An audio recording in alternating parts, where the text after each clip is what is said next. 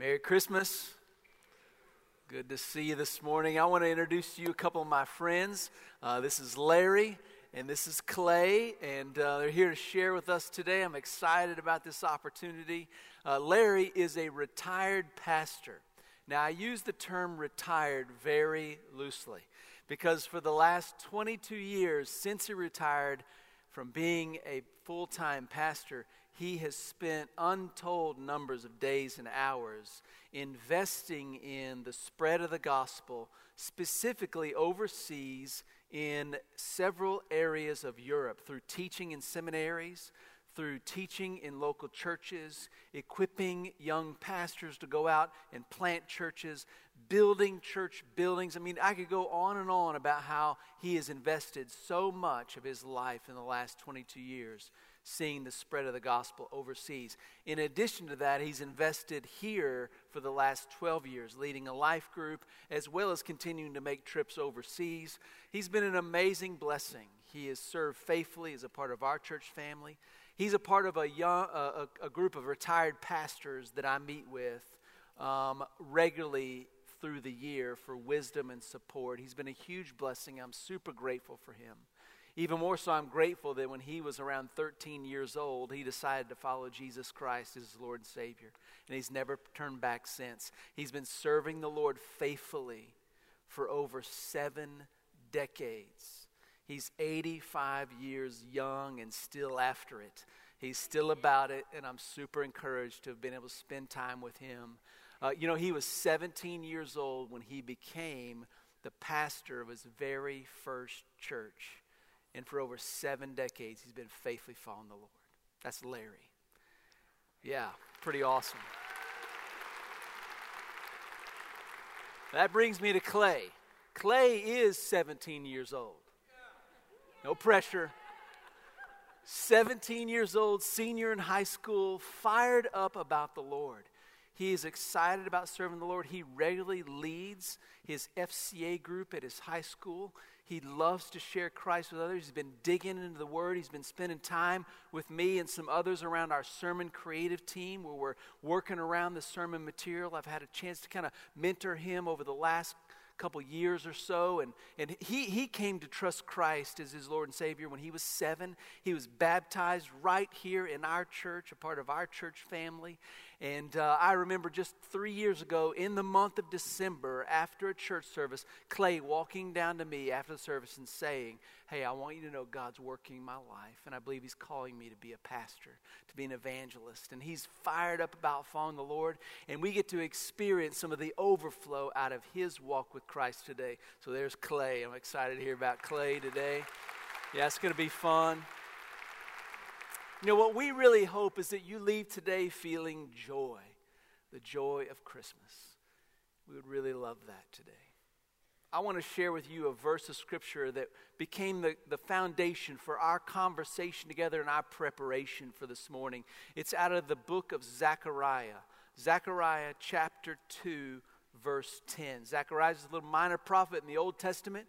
And in Zechariah chapter 2, verse 10, this is what Zechariah says. I'm reading from the Christian Standard Version. You can find that there in your pew back. Zechariah chapter 2, verse 10. "Daughter Zion, shout for joy and be glad, for I am coming to dwell among you. This is the Lord's declaration." The prophet Zechariah is proclaiming to the people of God that the Lord is coming to dwell among them, and that proclamation should stir in them incredible joy. Now, Zechariah is prophesying in a time of history when the people of God are in exile in Babylon. They've been there because they rebelled against God, and God brought them into exile so that they would turn back to Him. They've been in exile a while, and now Zechariah is prophesying, and he is prophesying during the reign of the Persian king Darius. Now that indicates they're at the close of the exile, and there are people that have been allowed to return back to Jerusalem among the Israelites. And so Darius, the king, is supporting groups going back specifically to begin rebuilding the temple. And Zechariah is chiefly concerned with encouraging the people in the rebuilding of the temple. Even more so, his concern for the rebuilding of their lives in preparation for the returning Messiah, for the coming Messiah. He is concerned about their spiritual lives being rebuilt, prepared for the coming of the Lord when he would dwell among them. And so he encourages them to repent, to turn back to the Lord, to humble themselves and to experience the grace and salvation of God. Because Zechariah knows that if the people are ready for the coming of the Lord, that there will be something changing in who they are. In fact, in chapter 8 of Zechariah, he says that people from 10 different nations will grab hold of the Israelite and will say to the Israelite, we want to go where you are because we have heard that God is with you. When people find the Lord, they find joy. And we all want joy. Everybody wants joy. Nobody wants the opposite of joy. We want joy, but it's more than just a want. It's a need. God designed us to need joy, knowing He alone could deliver what we need. Jesus Christ says in John chapter 15, verse 11, "These words I've spoken to you, that you might have my joy in you, and that your joy might be full." Jesus then says in John 16, verse 22, "No one will take your joy away." God designed us to need joy, and Jesus Christ has delivered to us joy, real joy. The kind of joy that's permanent, that can't be taken away. And what we hope today is that you would find joy for today, joy for tomorrow, joy especially for eternity. God wants you to have joy. Christmas is about joy. Jesus Christ came just as was promised, and He brought joy. If you just think about the Christmas stories, every one of the Christmas stories about which you are familiar is a story about joy. You think about Mary, who was interrupted in her daily routines by the angel Gabriel and told, "You're going to bear a son, and that son will be the Savior of the world, the one you have been waiting for." That had to be a moment of great joy. Well, Mary goes to visit her relative Elizabeth, who also has been promised a child. And when Mary appears in Elizabeth's home, Elizabeth, not knowing what's going on with Mary, exclaimed with joy what an honor it was that the mother of her Lord would come and visit her. In that moment, Mary knew that Elizabeth knew what was going on, and the two of them shared amazing joy. And Elizabeth actually says that the baby she was carrying in her womb, little John the Baptist, leapt for joy in her womb when Mary came in carrying Jesus in her womb. Joy. Don't you know that when Joseph had the experience of Gabriel coming and saying to him, "Hey, it's true. Mary is bearing the child who will be the Savior of the world," that in that moment Joseph was relieved and full of joy that Mary had not been unfaithful, that in fact God was bringing a Savior for the world. Had to be amazing that night out in the middle of nowhere when the angels appeared to the shepherds and proclaimed to them incredible news of great joy. And those shepherds went and found Jesus in Bethlehem. Had to be an amazing moment. When the baby Jesus was born in that manger there in Bethlehem, had to be incredible when Mary held her baby boy. When the wise men made their long journey from the east, had to be amazing joy when they knelt before Jesus and offered Him gifts of worship. Every Christmas story is a story about joy, because when Jesus came, He brought joy. Christmas is about joy, but there's so much more than just Christmas. Clay, share with us. Sir.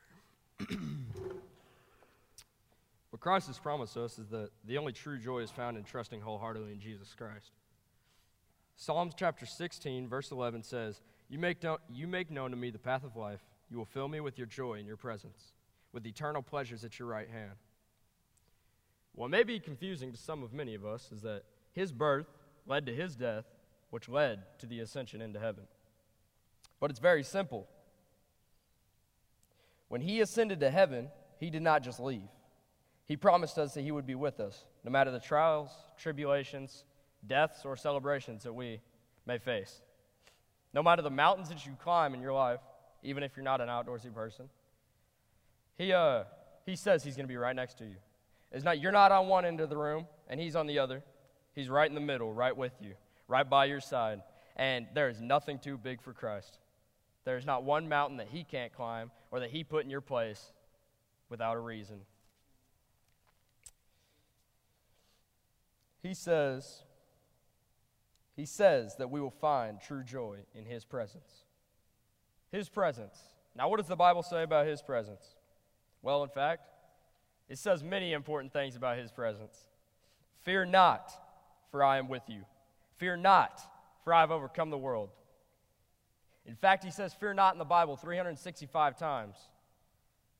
And I know and believe that there is not one coincidental quality about God. There's 365 days in a year. Fear not one moment of your life. Fear not one day of your life. He says that true joy is only found in those who trust in Jesus. Now, there are many people in my generation that are searching for happiness and fulfillment rather than true joy. They're searching for happiness and fulfillment in things like vaping, drugs, drinking, partying, followers on social media. But in reality, why does it matter how many followers we have on social media? Why does it matter? If we can spread the joy and the love that Christ has placed in our hearts, where it shall overflow in our lives like a river that never runs dry. For it does not matter how many followers we have, it matters how many followers he has. That's what we shall testify. He says these things just as they are written, and he doesn't lie.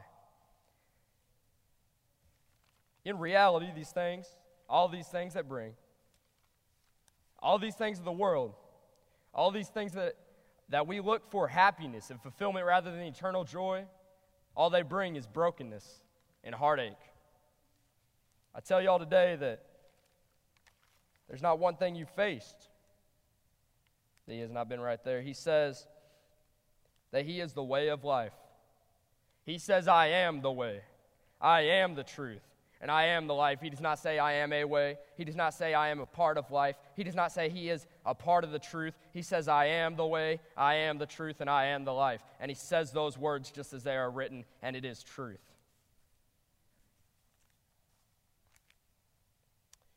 He says that he has come to dwell among us and in us, but soon, and one day, one coming day, we will dwell among him, and we will dwell with him in his presence at that golden throne.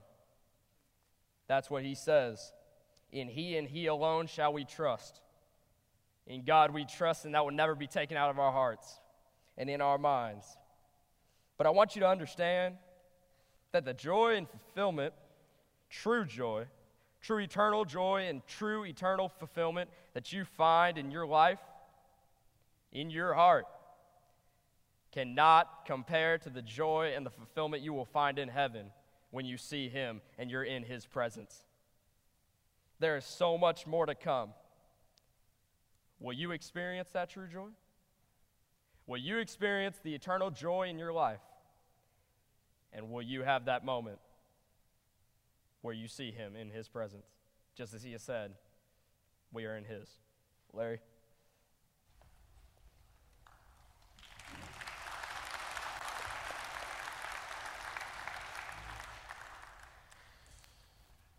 Thank you, Clay and Kevin. You young guys have shared about the joy that we have now. And that joy is real, and it's wonderful, and you're sharing it is well and good. But this old man, is privileged to share with you that the greatest joy is still to come.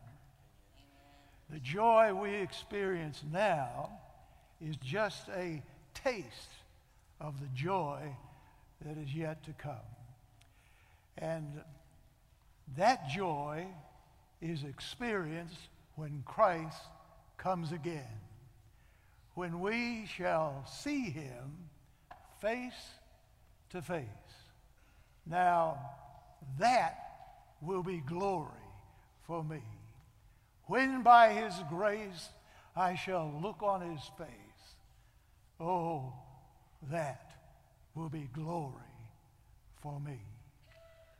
Now, some people doubt the second coming of Christ.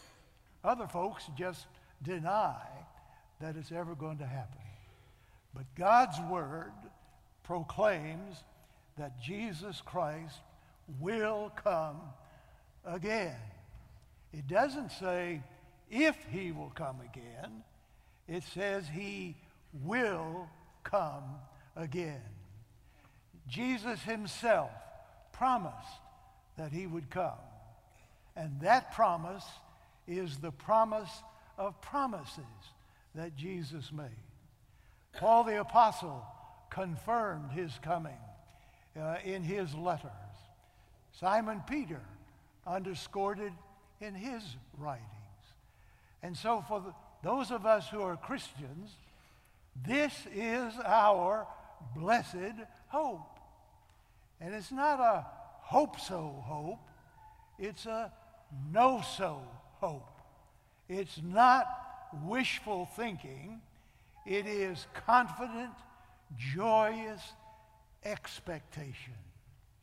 So his coming is sure. Not only is it sure, but when it happens, it will be spectacular.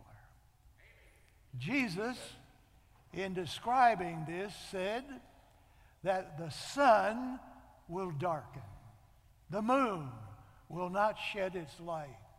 The stars will fall from heaven.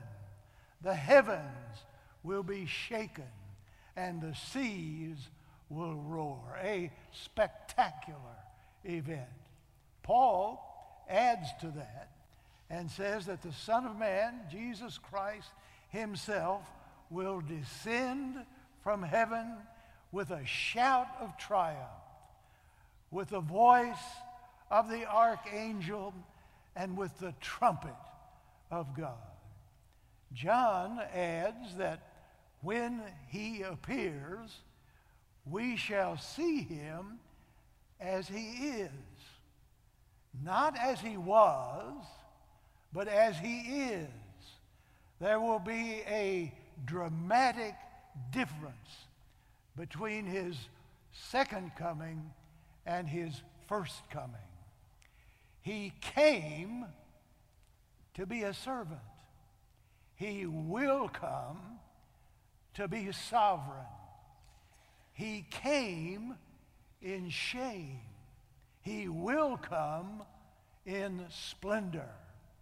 He came a victim. He shall come a victor. He came to redeem us. He will come to reign over us. And every knee shall bow, and every tongue confess that he is Lord. And he shall reign forever and ever. Hallelujah. Amen. Jesus described his coming with two key words. The first one is the word power. Jesus said that he would come with great power. Paul describes that power and authority when he says that Jesus is far above all rule and authority, all power and dominion, far above every name that is named. Jesus Christ, when he comes again, will come with ultimate, absolute power and authority. Now, our president is the most powerful man in the world, but his power is not ultimate and absolute. His power is limited in many ways. It's limited by the legislature, limited by the courts, limited by the media, limited by the voters. His power, the most powerful man in the world, is a very limited power. But Jesus is far above all that. He comes with ultimate, absolute power. The second word he uses to describe his coming is the word glory. Now, what does that word glory mean? Well, any attempt to define glory will be like defining the indefinable. You just can't define it. But here's one attempt to define the word glory. Glory is the beauty, the radiance, the glory of the greatness and the majesty of Jesus Christ. So when Jesus comes, he comes with power and with glory. Now, before the incarnation, Jesus Christ was in the form of God and had all the glory of God. But he laid that aside when he became a man. But now that glory has been restored. And when Jesus comes, he comes in the fullness of the glory of God. Now, Bill and Gloria Gaither are prolific songwriters of my generation. And on one occasion, a friend told them about a pastor who concluded his sermon on the second coming by walking up and down the aisles shouting, "The King is coming! The King is coming!" And Bill Gaither picked up on that and wrote that very night the chorus of a new song. The next day, Gloria wrote the stanzas of that song. And they together gave us what has become one of my favorite songs. This is what they wrote. I can hear the chariots rumble. I can see the marching throng. And the flurry of the trumpets sound the end of sin and wrong. Regal robes are now unfolding. Heaven's grandstand is in place. Heaven's choir starts to sing. Amazing grace. The King is coming. The King is coming. I just heard the trumpet sounding, and now his face I see. The King is coming. The King is coming. Praise God. Praise God. He's coming for me. Now, get excited about that. Shout with joy. Rejoice. Be glad. The King is coming.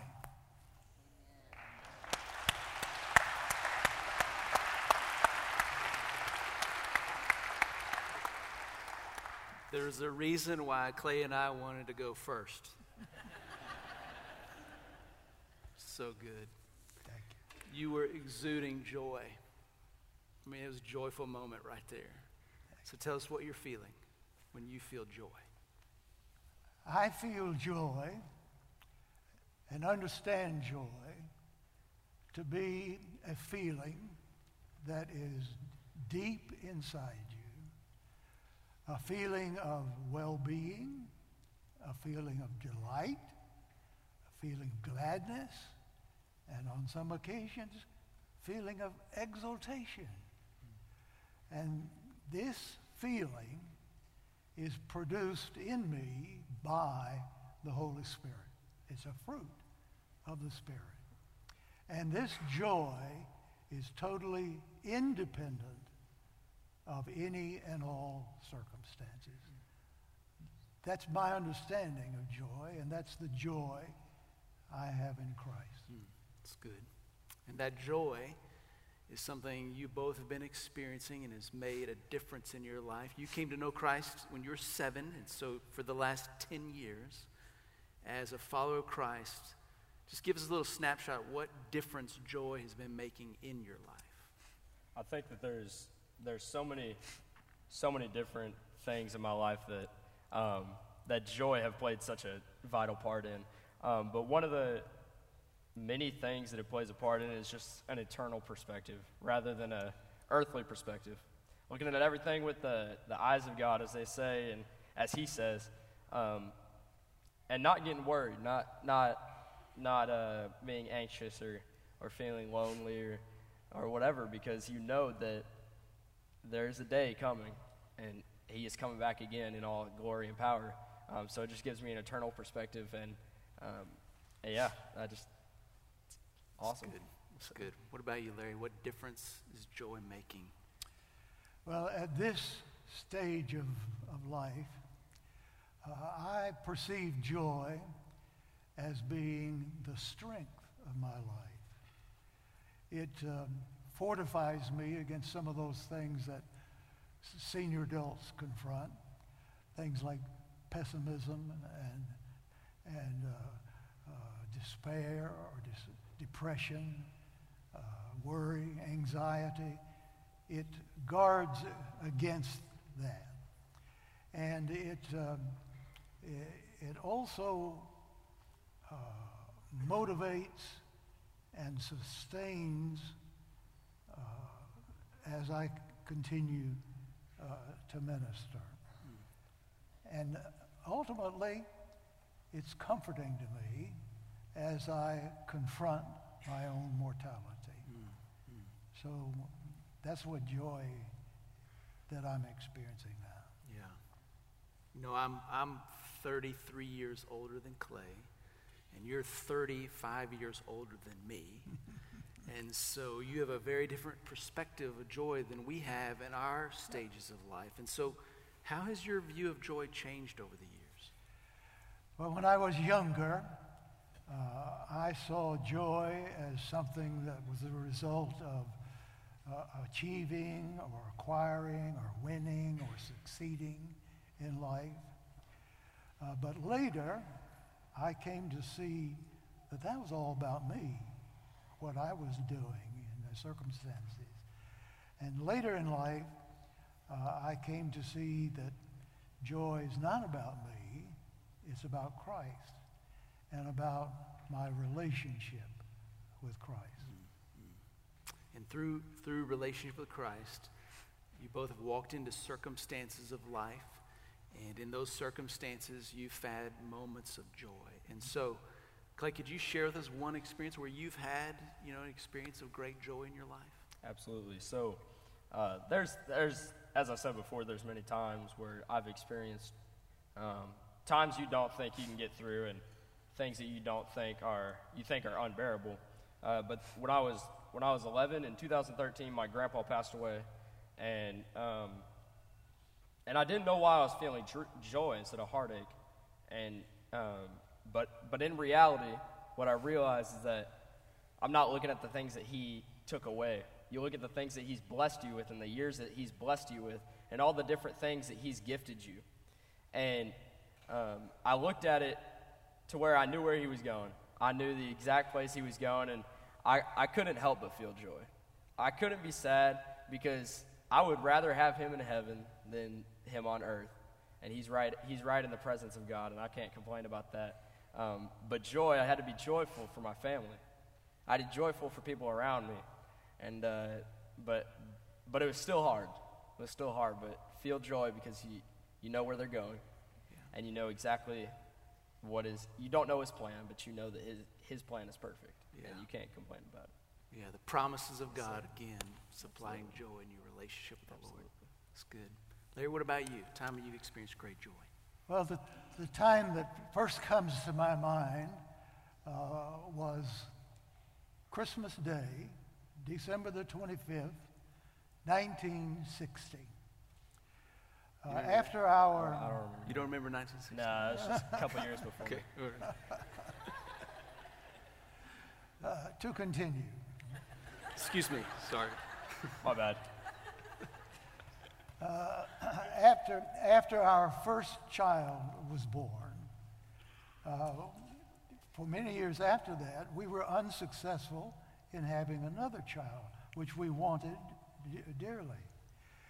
We went to specialists to see what was going on here, and after several tests, he concluded his report, and these were his exact words.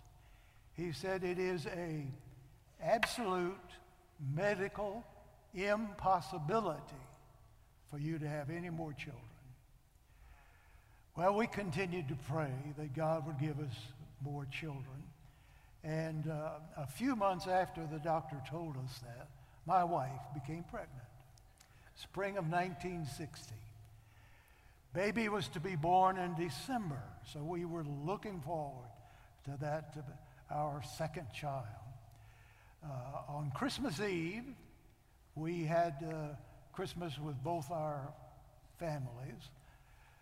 And during the evening, my wife began to experience labor pains. And as they intensified, we took off, went home, and Santa came early that year. We got our daughter up at 2 a.m. To see what Santa had brought.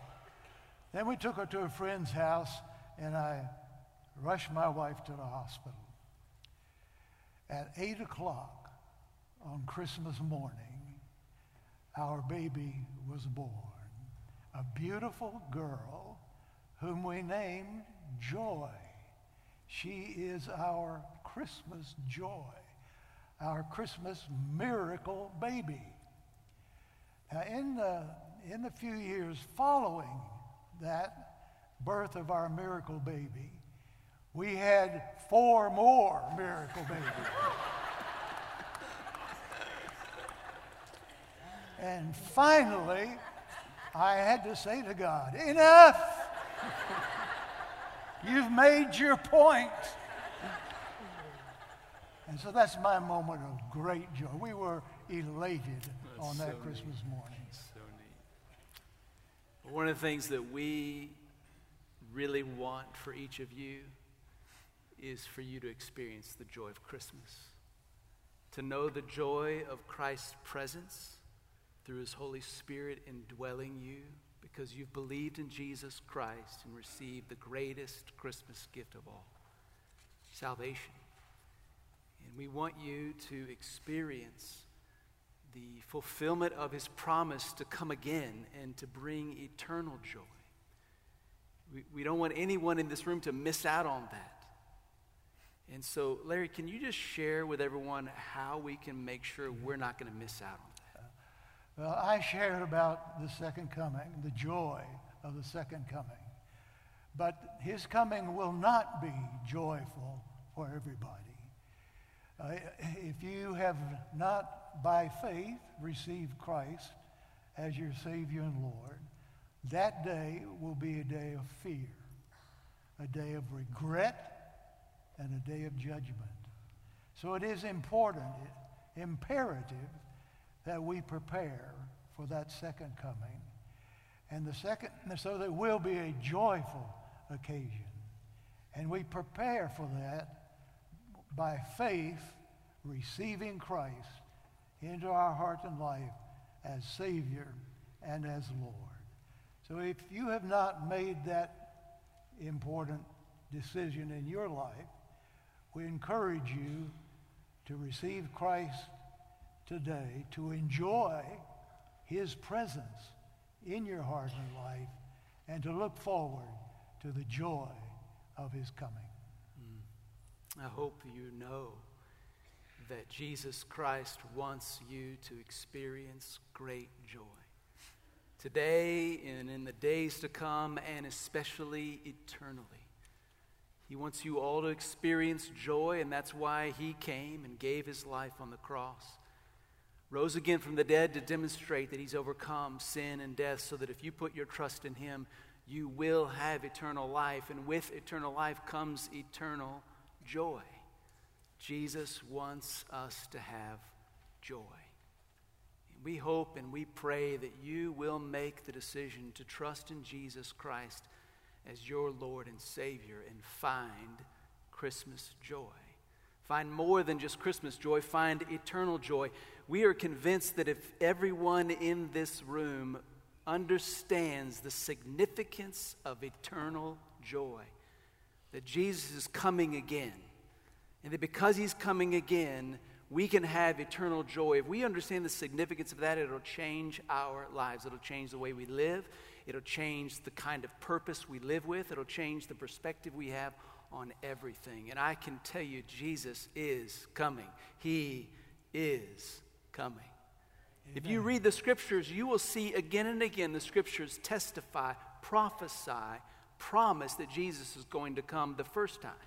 But did you know that for every one time the Bible says Jesus is coming the first time, there are 8 more times the Bible says he's coming the second time? You can rest assured he's coming again. And we should not miss out on eternal joy when he comes. Trusting in Jesus Christ for your salvation is the way to eternal joy. This is the way to eternal joy.